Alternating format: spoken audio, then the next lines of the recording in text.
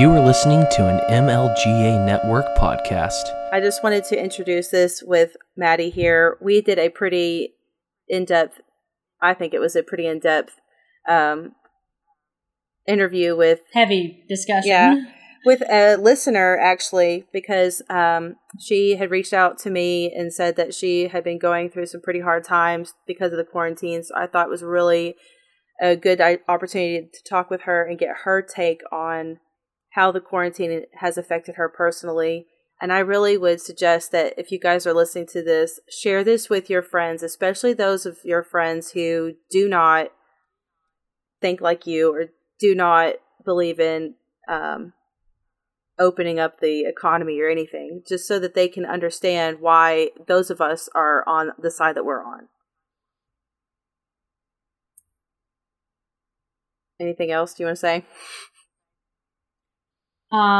So we thought it might be a nice idea because, so she is just an example of, how this is negatively affecting people that are stuck at home. It's like, it's not so safe at home sometimes for some people, but, just because her stream of income has been halted, we thought that it might be a good idea for us to give her a little boost that, might help prevent her from chipping away at the savings that she's been working so hard to accumulate so that she can get out of her current situation. I'm sure there's so many more people like this, and, we can't fix the world's problems, but we can help the people around us, and we can help the people that we know need help. And so, Jesse and I, you've heard us mess it up before, but we do have a Patreon. And at this point, we appreciate everything we do have and everybody that's helped us out so far. Definitely a nice gesture. But I think, we'd be happy to, on your behalf, listener, we'd be happy to send along some assistance to our friend Anna here that you'll hear on this episode.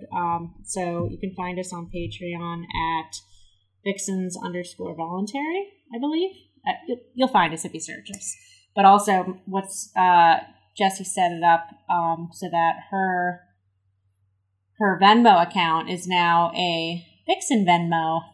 Yep. Jessie, what's the account? It's called Vixies in Need, and I think I'm just going to kind of leave it as our Venmo account for just whenever anything comes up where we want to help somebody who's in need. But I think for right now, any donations that come in right now will definitely be going towards Anna and her situation.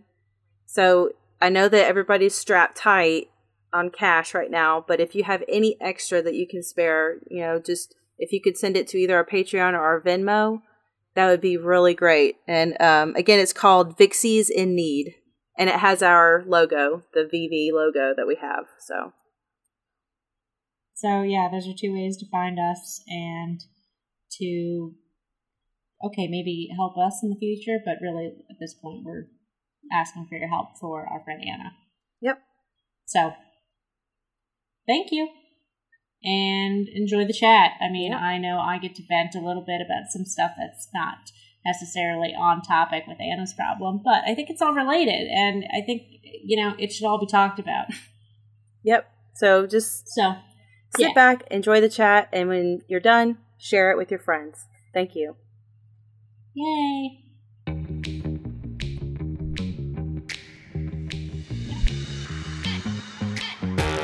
Welcome to Voluntary Vixens, where Jessie and Maddie give a female voice to news and pop culture with a libertarian twist. Join us to stay informed and challenged while keeping it sane, peaceful, and most importantly, voluntary. This is Jessie with the Voluntary Vixens, and I have Maddie here with me today. Hello. And we have a special guest, and we'll just call her Anna today. Hey, you guys. A lovely person we found through the Instagram community. We're very happy to have her. Thanks, you guys. And actually, Anna reached out to me after I made a video on Instagram, which I was in a spicy mood that day. But I was talking about how the quarantine has really just been it's been more of a problem for people than the actual virus is. And one of the things we talked about, or one of the things I talked about, and I've been kind of saying over and over again, is that we have people who can't go to work right now and are, they don't know what their bills are going to look like after this is over. But a big one is the domestic violence situation. And some of these people were probably trying to save up money so they could get out of these situations, but the quarantine happened and people lost their jobs, or their jobs were put on hold, and now they don't have a way to save that money, and they're sort of trapped in the house with their abuser. And Anna reached out to me and said that was sort of her story. So I'm just going to kick it on over to you, Anna, if you want to just kind of explain your situation. All right. So yeah, I'm considered an essential worker, but my job relies on other essential workers in order to function, and we just don't have enough essential families to keep our business running right now. So we ended up having to shut down, and it's been really hard because I've been in a long-term relationship for a long time, and it's been very abusive, both physically and mentally. And, being someone who I have a lot of support from my family, but my family's not in the best situation themselves right now. So I can't solely rely on them. So I'm in a position where I've been slowly trying to build my way out of the situation I'm in, which a lot of women are in. And to do that, obviously, I need money.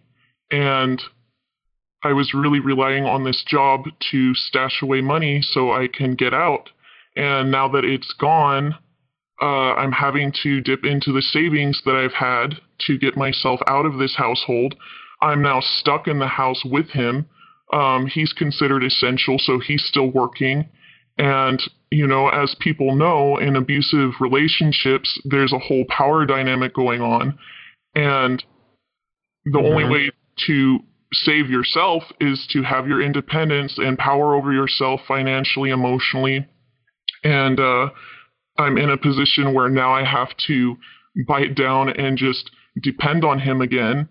And there's a lot of mental stuff that goes on with that, when you don't have your own job and you can't make your own decisions, So I'm kind of backed into a corner for the moment, and I think it's really important to remember, it's temporary, but what really bothers me is that this is all so unnecessary, and I had no decision on this. The state basically took my means away from me and put me in this corner. So, I'm still looking for other work. And I actually was in the middle of applying for a better job at the time, too, before all this happened, that would have had me set, and I probably could have been out of here within 2 months or less. But that place stopped hiring because of everything that's happening. Yeah. So, that's where I'm at right now, and a lot of other women in my position. Yeah, I was thinking about that. And I was also thinking about, especially like if it's a single mom with kids or something, and she's also got to think about her children at the same time. Mm-hmm. This has got to be really hard on everybody, especially you guys. And it just doesn't really seem like anyone is talking about those types of situations except for us. I have not seen the news cover it. I've not seen politicians talking about it. And it's really frustrating to me. Well, what's really frustrating, but it's like par for the course with seemingly any topic you want to get into. It's binary thinking. It's one thing or the other. You're either for quarantine and you're for the social distancing and including the lockdown, regardless of, which state you're in and how, especially like the harsher it is, like people are just really ready to listen to these authoritative figures and totalitarian implementation of these things. But it's like there's no nuance. There's no room for nuance. There's no room for discussion. It's either you're for that or you want people to die. And it's like, well, no, like, but it's the whole one size fits all. Once again, we're seeing how that's absolutely not the way to go about things, because there's people like you, and you're not alone in that. But we can't talk about that. And, what happened to Believe All Women? And what happened to, if it's to save one life? But, we're going to start seeing statistics come out. I mean, God, I'm from Maryland. I already heard a horror story from a few weeks ago. And this is when, things have just really started, because we're about a month in here. But so a few weeks ago, I heard about a guy who killed his family. The neighbor kid witnessed him killing his family. So the guy killed that neighbor kid, went on ran away, was just trying to evade police interaction, and then killed himself. But it's like, what the hell? And it was, related to some job loss and probably some underlying mental instability, clearly. But it's just like, what about those lives, his family members' lives? And like I said, it's not binary, but the media and the lemmings want us to think it's binary. Yeah, and I mean, it's kind of, I understand why people are taking to what the authorities are telling them and just running with it, because, for a lot of people, their livelihood is a huge chunk of their identity. So what they've done is they've basically kicked people's identities out from under them. They're scrambling. They feel like they have no purpose day to day. And, they have this perfectly packaged one-size-fits-all identity that they're just pushing to everyone with phrases like flatten the curve, stay home, do your part. And they're making them feel like they're a part of this bigger movement now, so they're not alone anymore, And of course it's going to grow that easily when you've taken a huge chunk of their identity and day-to-day from them.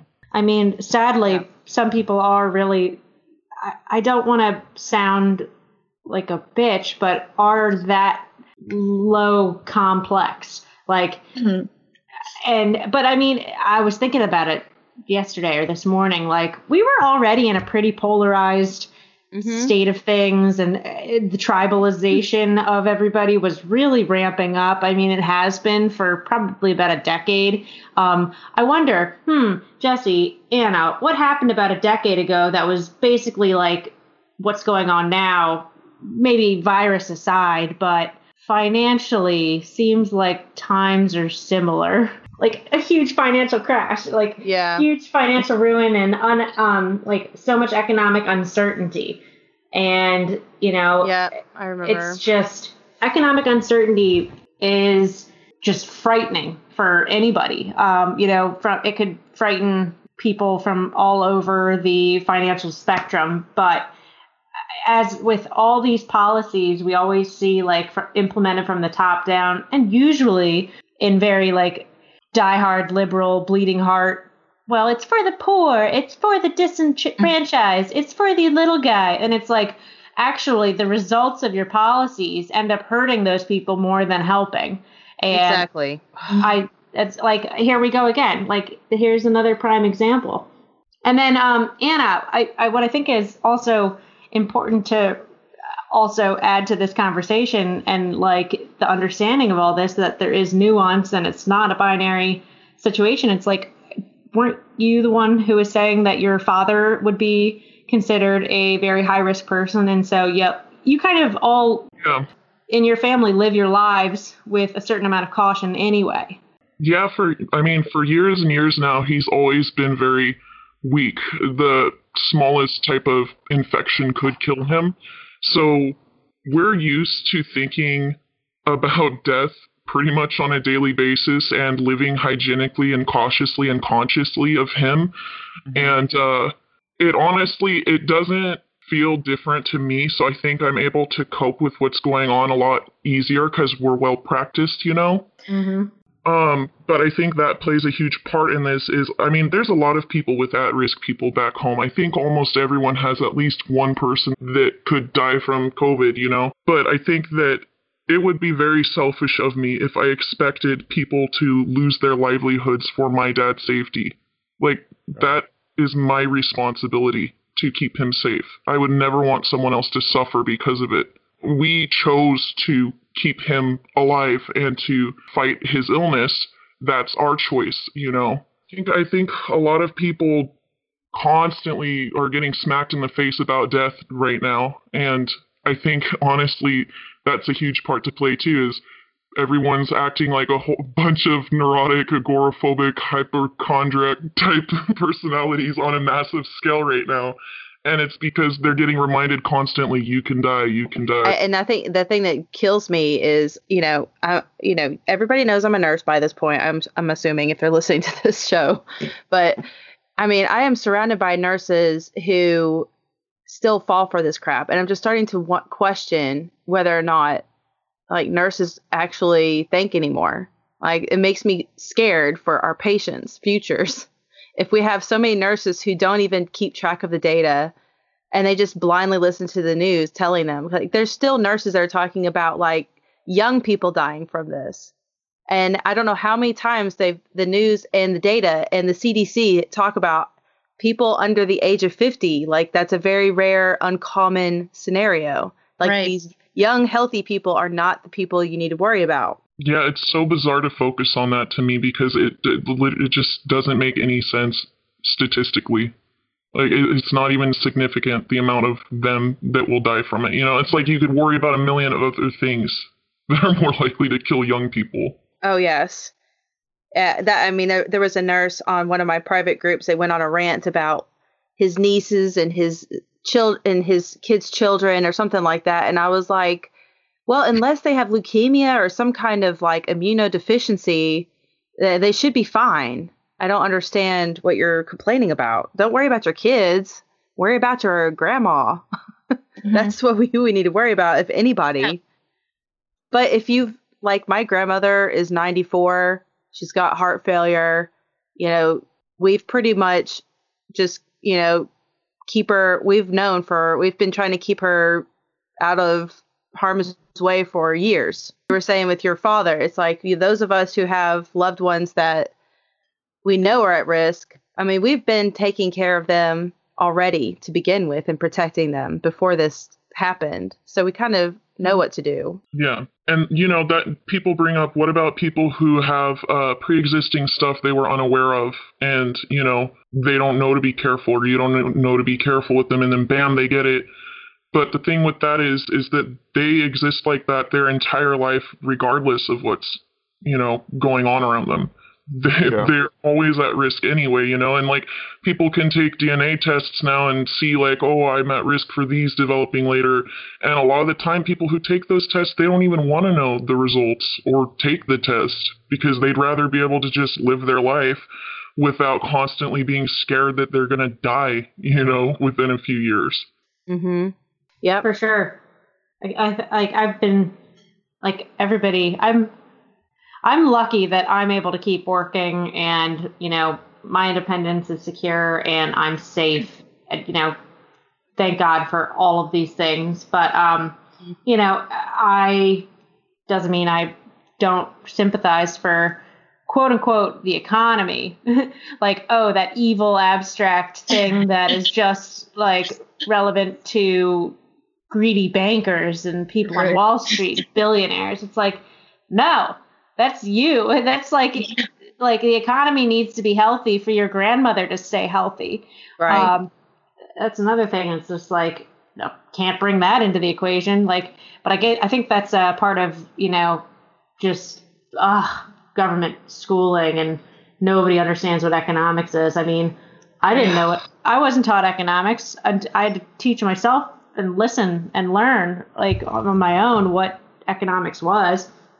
But people don't, it's one of those things where it's meant to seem too complex for the average Joe, and thus leave it to the authorities and we'll trust the experts. I mean, that's what we're doing here. Like, trust the expert infectious disease doctors. And it's like, sure, like they study this and this is their wheelhouse. And like, everybody kind of should stay in their lane, division of labor, but also at the same time, like, understand that everybody's got their own window, their own like very narrow vision. And so some people can't really see outside their bubble and how they're only a part of this. So like healthcare workers, I work for healthcare workers. I work with them. And like, I know the doctors at Hopkins are still very nervous about all this. I mean, they're handling it all well, but that's because like they're probably the best of the best to be dealing with any of this.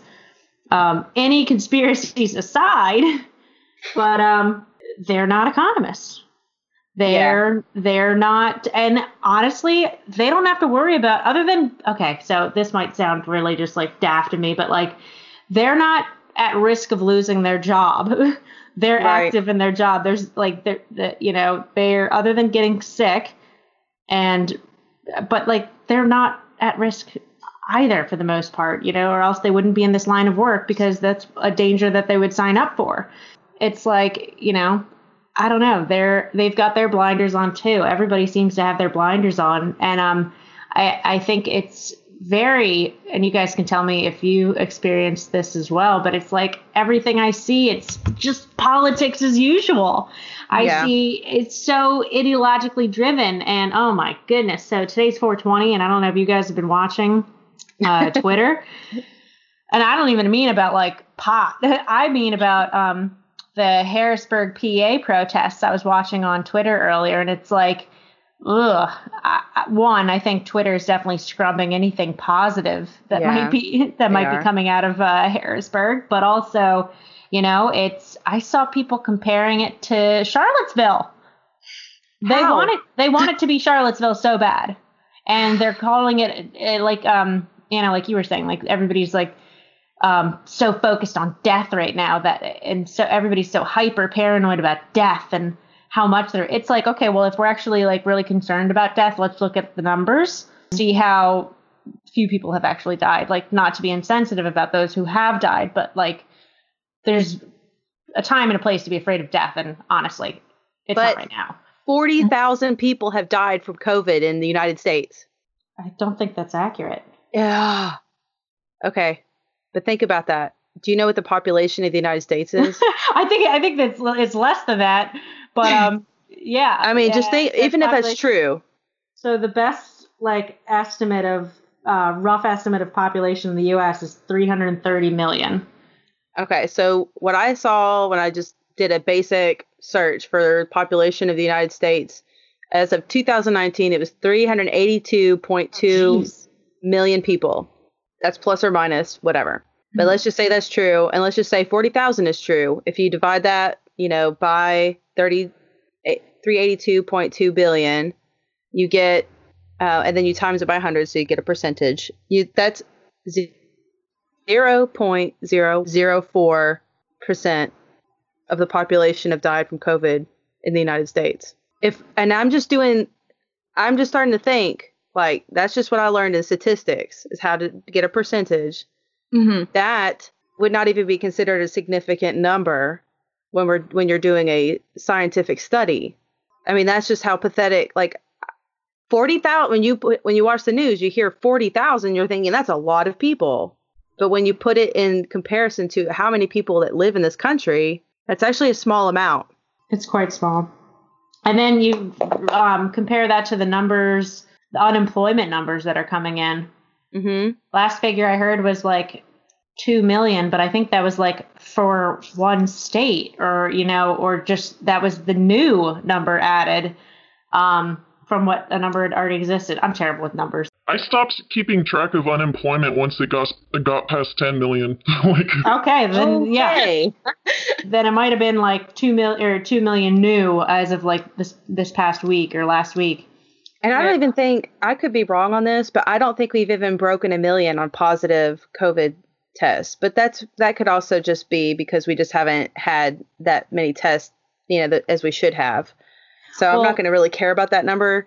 But I'm just saying. And that goes two ways, though. Like, so it's like part of, I don't know, and I'm kind of conflicted because it's like, F it, test everybody. Like, let's show how many people actually have this and are not symptomatic and are not dying. And then, but it's like, I think Monica was saying Monica Perez, everybody should follow the propaganda report, but she did this, and Jesse, you made me listen to it, but she did that interview with David Crow, the infectious Yes. mess. And so she said something, I think it was in that episode, but the phrase she said was, if you control the testing, you control the positives, and like doing that controls the whole narrative. And so I think there's definitely like certain calculations being made where it's like, do we want to have more positives so that like the numerator is higher? Yeah. And then so that it proves how it, again, not to be insensitive, but how insignificant the denominator is. I think it's just very not transparent what's going on. And then for them to just broad stroke of a pen, broad stroke of a pen, they've just decided that, nope, nobody can work. Only if we say you're essential. But it's like, how do people feed their families? How can people get out of abusive relationships or households? Like, Yeah. I'm sure actually, we should probably check in on our friend, what's her name? Primal Phantom. She's probably not doing good. Bookmark. Yeah. I mean, I just think that I guess they tried to say, well, we'll just give a bunch of government handouts to everybody and that should fix everything. We'll just tell landlords not to charge rent and things like that, and we should be fine. But then it seemed like, and I can totally understand, like in my county, the number of deaths by suicide actually have outnumbered the number of deaths by COVID. And so sad. When they're listening to our governor, Bill Lee, saying, well, we need to hunker down until we have a vaccine. Number one, I don't think Bill Lee even understands how vaccines are made. So I think he just made a statement and he didn't realize what he was saying. Mm-hmm. But when you're listening to him saying that and you think, well, when's that going to be? There's no end in sight. You just think, you get hopeless. Mm-hmm. And yeah, that's what leads to people doing stuff like that. I mean, and of course, we have a huge mental health problem in this country that we just don't take care of anyways. I mean, let's just face it. We don't take care of our mentally ill people in this country. And we don't even really address it in a lot of ways. And that's just a cultural thing. It's not necessarily a government thing. Mm-hmm. Shouldn't be a government thing. They're not going to solve it. I mean, They're not our culture is very much about like, we want everybody to be a victim. We don't really want people to be empowered, because if we have victims, then we have more dependence on government. So, okay, let's just make more people dependent on the government. And then we're going to say, okay, we're going to give you all these checks to kind of help you. Well, a lot of these people who own businesses, they were supposed to be getting a, what was it? What is that bill called? To help pay their, it was a loan to kind of help their business. Yeah. Yeah. That tiny fraction of that insanely, disgustingly huge stimulus package, you mean? That, well, they were going to do something on top of the $1,200 that everybody was supposed to get, which I don't know how they made a promise for it. They can't keep it because they don't have enough money to do that. Because they did not think that there would be that many small businesses. But I mean, plenty of money went to their special interests and their friends, like the Kennedy Center, Boeing, the airlines, Lockheed Martin, all their friends got like exorbitant amounts of money. And then they had this like piece of cheese that was designated for small business loans or forgiveness or just assistance for, what would be these failing small businesses due to the as a result of these measures. Or also I've been seeing, and I don't know if you have, but huge restaurant chains like jumping in and trying to get the small business oh yes stuff. It's like, get out. Like, you don't have a rainy day fund? How dare you? But I mean, and that's just what I was thinking. We just have so many people who are just kind of living on the edge as it is, just trying to like white knuckle it. And then we just rip the rug right out from under them with this.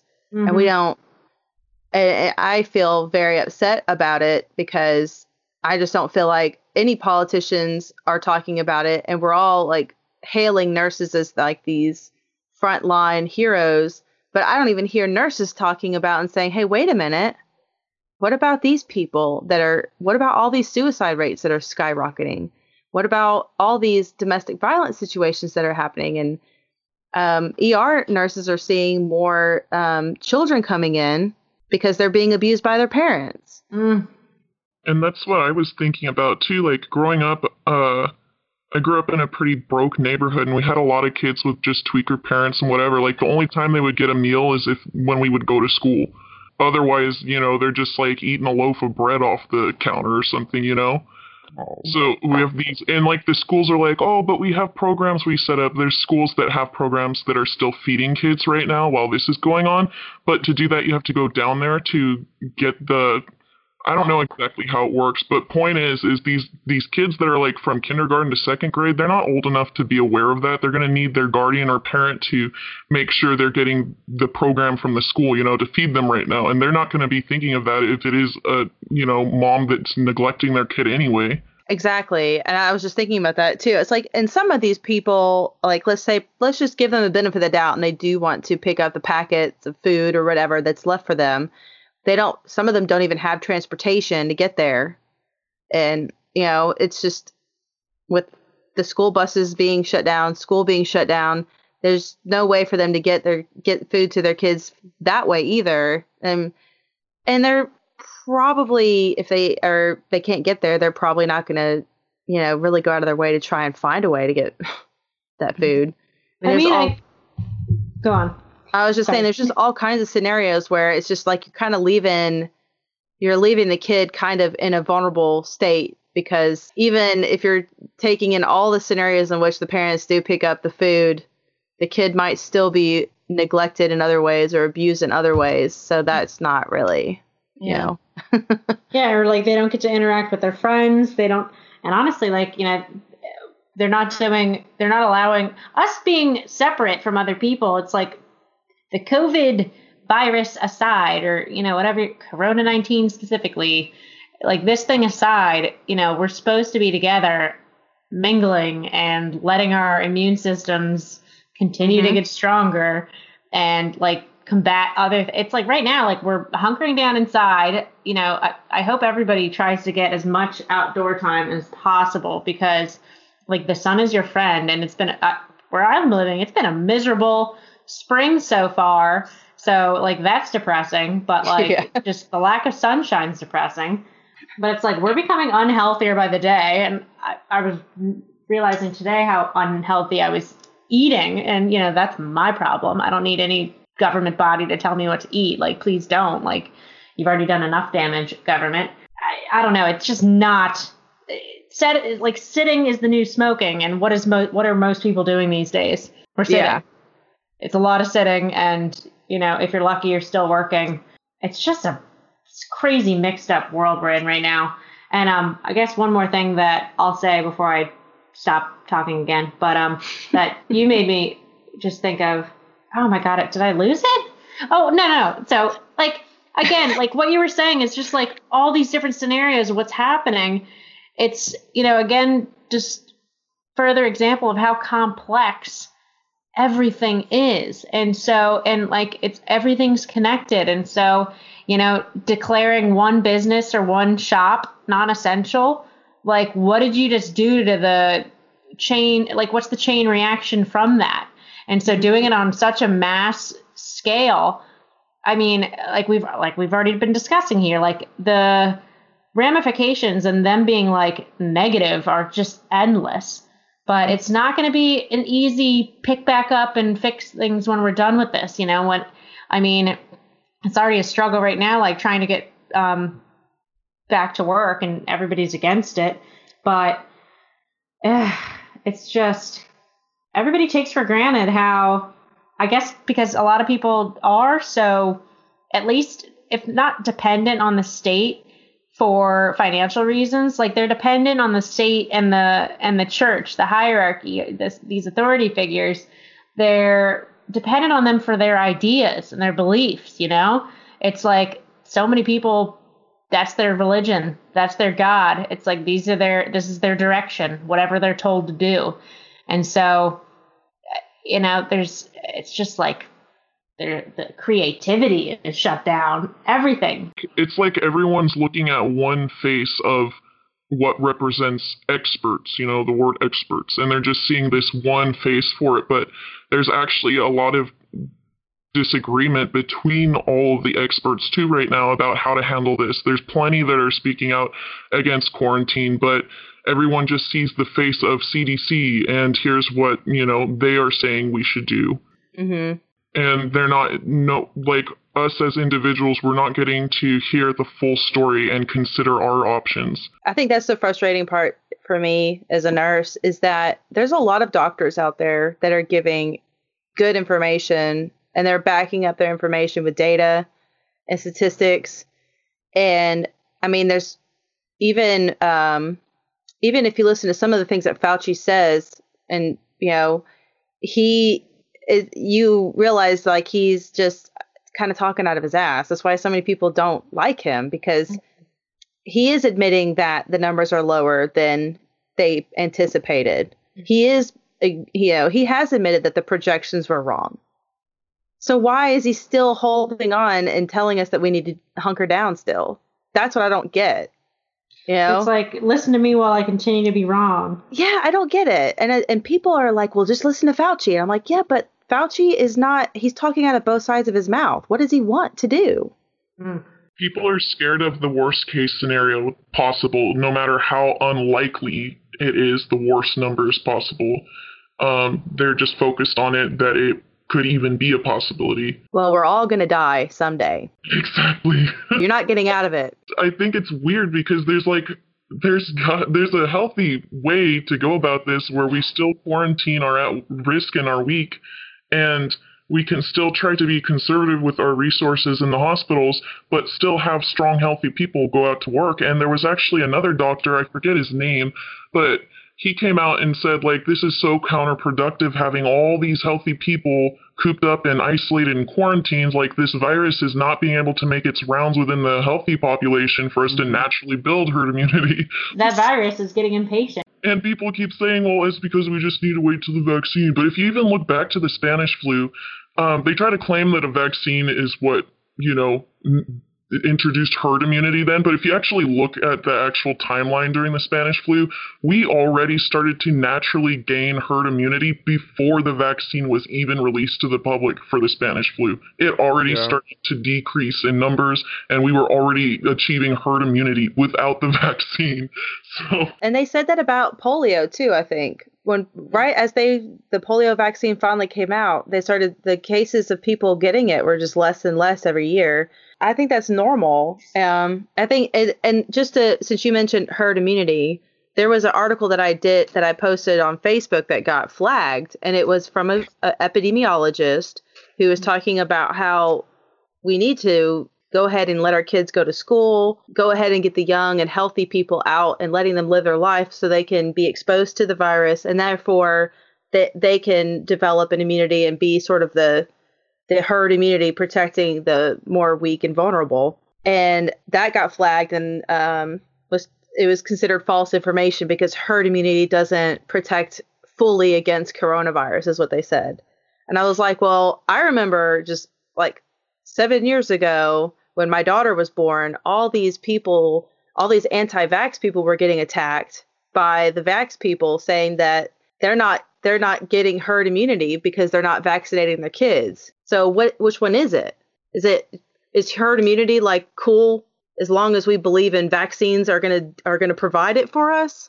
I don't get it. Yeah, I guess a natural introduction of herd immunity that's not benefiting anybody financially, except the people's immune systems, because if they're actually exposed to the virus at full strength, everything, they have lifelong immunity from that virus. But what we do with our vaccines is we weaken the virus, or we replicate it in a lab somewhere and we inject it in ourselves, and we have immunity for only so long, for only a few years. It doesn't last lifelong.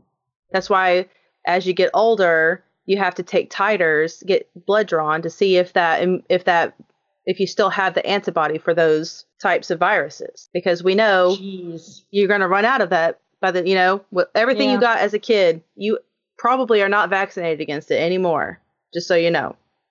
Actually, I have heard that too. That the people yelling at anti-vaxxers were probably actually infecting kids themselves because they unknowingly like they got so mad and they're yelling in their face. Yeah, right. But yeah, that too. But like they're unknowingly actually being the active carriers of the disease that they think like they're fine because they got their shot. But it's like, well, you don't really know what it's still doing in you and what it might do to other people. Mm-hmm. Yeah. Yeah. They're not the cure all. No. Never. None. Like, there's not a single vaccine out there that's a cure-all. It's 100% effective. And I don't know. It scares me to think, like, here we all are desperately waiting for this one thing. And it's just like, I am not taking that thing. No, I'm not. I mean, even if and I'm not a complete 100% anti-vaccinator, by the way. No. I am, but I'm just I am skeptical of, like, why we need to have so many of them and why, they're necessary, like all of them are necessary today, because we do live in a much cleaner society here. Mm-hmm. Like, for example, when I go to India, I always go and get the vaccinations that I need for India, because that is a country that does not have clean running water. Mm-hmm. And where I go in India, there's open sewage, there's trash on the floor, people living on top of each other. I am not stupid enough to not try and get some vaccines so I don't make myself seriously ill. Mm-hmm. So there are some reasons why you would do that. But I'm just saying, like, in general, in this country, like, for example, I'll just use measles as an example. Measles is not a deadly virus. I mean, when my mom was a child, she and her friends would have parties that were orchestrated by their parents so that they would all just kind of get measles at the same time and then get it over with. Kind of like how when I was a kid, we did that with chickenpox. So, I'd also like to point out, and, I might catch some flack for this, but just pointing it out, that, so like you just said, you might be going to a remote part of the world, or maybe not remote, but just like definitely underdeveloped compared to where we live here. And okay, so think about certain people's ideas about mass importation of people from third world countries to come live amongst us wherever in all parts of the country. And while I'm cool with legal immigration, I don't know, you know what, it's a whole other issue, but it's just like, let's acknowledge that it might not be the anti-vaxxers who maybe didn't want to give their kids a plethora of dead viruses all at the same time. Mm-hmm. Maybe it's all these people that you're saying need to be here for just diversity purposes. And it's like, I don't even know what that means, but they're coming from different worlds, different environments, different microbiomes. Like, everything about their world is different than ours. And so, people are people. I'm all about the individual. I don't know, like, it's something to take into account and admit when you're wrong. Well, yeah. And I think, everywhere you go, people have different ideas of what cleanliness is.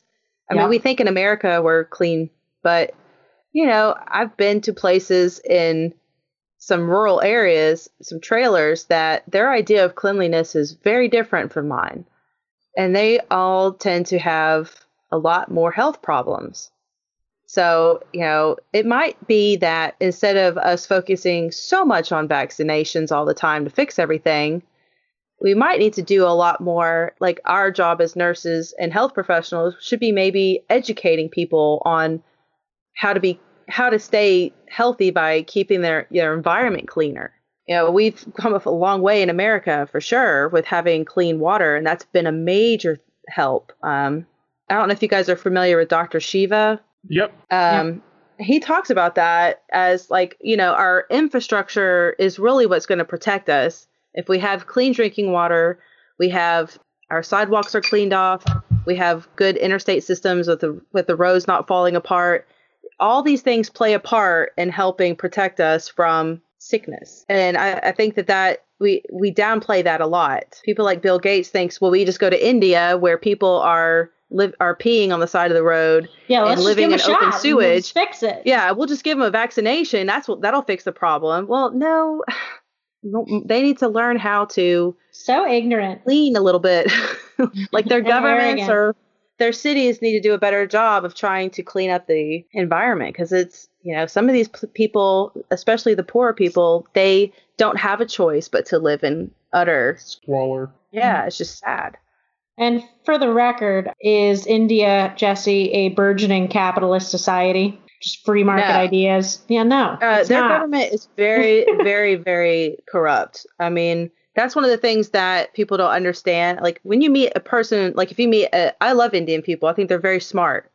Just like a Chinese person. I mean, they're getting a lot of bad rap, but, Indian people are very intelligent people. They're very educated, but there's just something about their culture, like in their government, that it's about money, and they like their power, and they like their money, and they will make you, like, for example, if you want to start a business in India, you have to kind of fill out a bunch of papers. You might have to bribe some people to kind of give you the license, and there's a lot of money and a lot of time spent on just trying to get a business started. Whereas in Hong Kong, if you want to start a business just selling t-shirts off the side of the road, you just do it. And it's just not a free country. It's not a free society at all. And they make it very hard for people who are born in certain caste systems to rise up levels and be successful. There's a whole bunch of reasons why their situation is much worse than ours. And it all has to do with freedom. Agreed. And I think that can go back to our whole situation here is everyone's concerned about safety, but really you can't really achieve your own safety if you are not independent. If you're dependent, you're never going to be safe ever if you're completely dependent, whether it's on your abusive husband or your shitty parents or the government. Yeah, for sure. Something real quick while I'm thinking about it. And again, it's just like, if we don't even have the conversation about like how to open up and how to regain some normalcy and keep everybody healthy with a stronger economy, so it's been circulating Facebook for a while. And so I'm sure let me know if you've seen it or not, but so it's a video of it's a man who had gone to the grocery store, and it's totally like comedy, which is funny, but anyway, so it's a guy who went to the grocery store, and he's got all his stuff out there, and he was saying in the video, and you don't see his face, you don't see anything but his groceries stacked on his countertops. And so he says, I went to the grocery store and just the shelves were bare. There was nothing there. I couldn't buy anything. And then when I was leaving the store in the parking lot, I ran into a bunch of people that just were so willing to give me their stuff. They had extras, or I don't know. They're just very generous, willing to give it to me. And so then you see him pointing, like they gave me eggs, they gave me toilet paper, and he's pointing with a handgun. It's a joke. And if you haven't seen it, it's funny, but also it's funny because it's like dark humor, which I'm all about. But it's like, can we not talk about the fact that it will get that desperate if the things are continuing to be shut down? People are going to get that desperate when they don't have money, and they might have a gun, and they might have nothing else to lose. It's just, I don't know why we can't take that seriously too. It doesn't mean ban guns. That's not, it means let everybody be free to regain or gain some more independence and to provide for themselves and their families. I think that's my biggest thing as a nurse.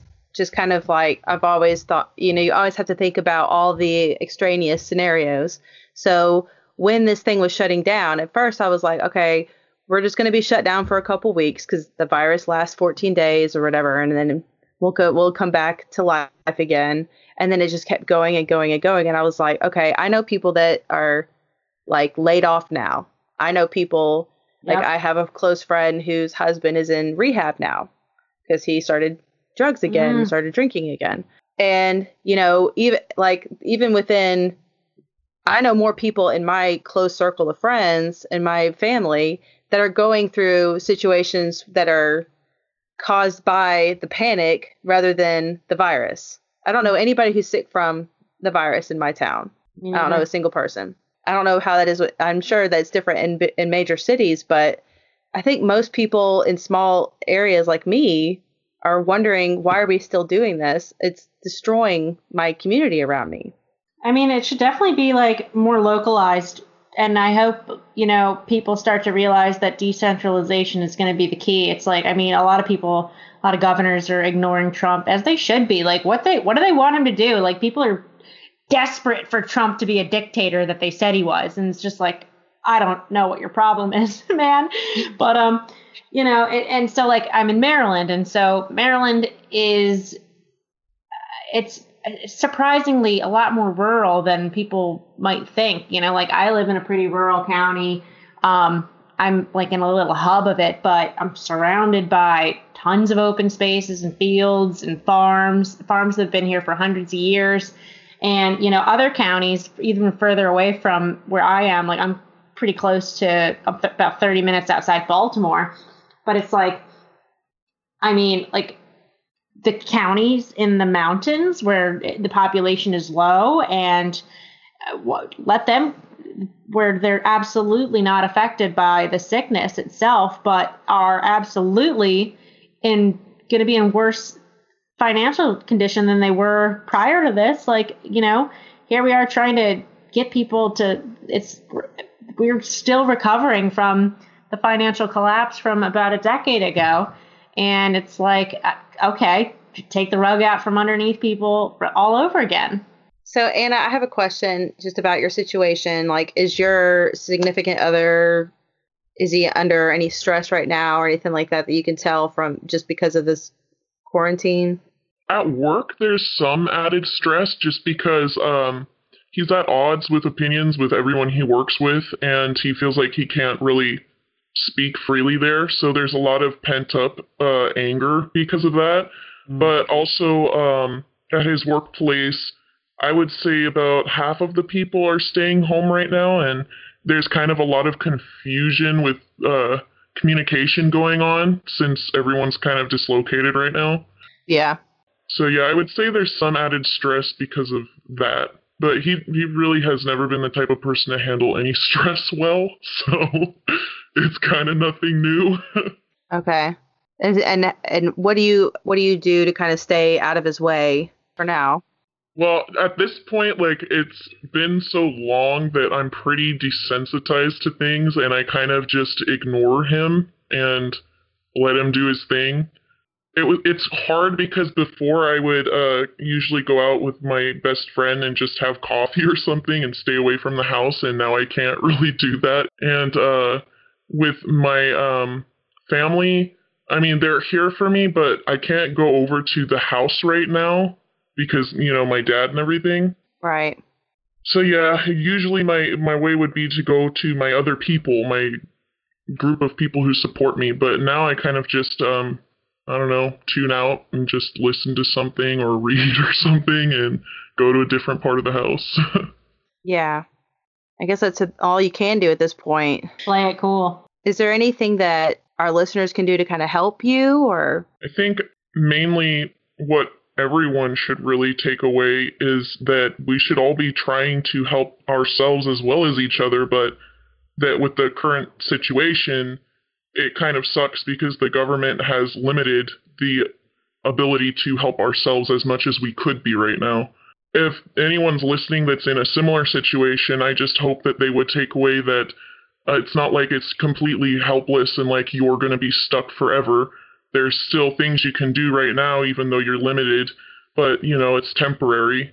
And it's important that even if you're in a crappy situation right now, you still need to take responsibility for yourself and the decisions you make and the risks you've taken, and keep trying to build your way up and out of it, regardless of whatever obstacles in your way. Yeah, I mean, and any of the guys who are listening to this, just share this with, if you have run into somebody who just doesn't get why people want to get out and be free, let them listen to this podcast, this episode especially, because this is what we're talking about.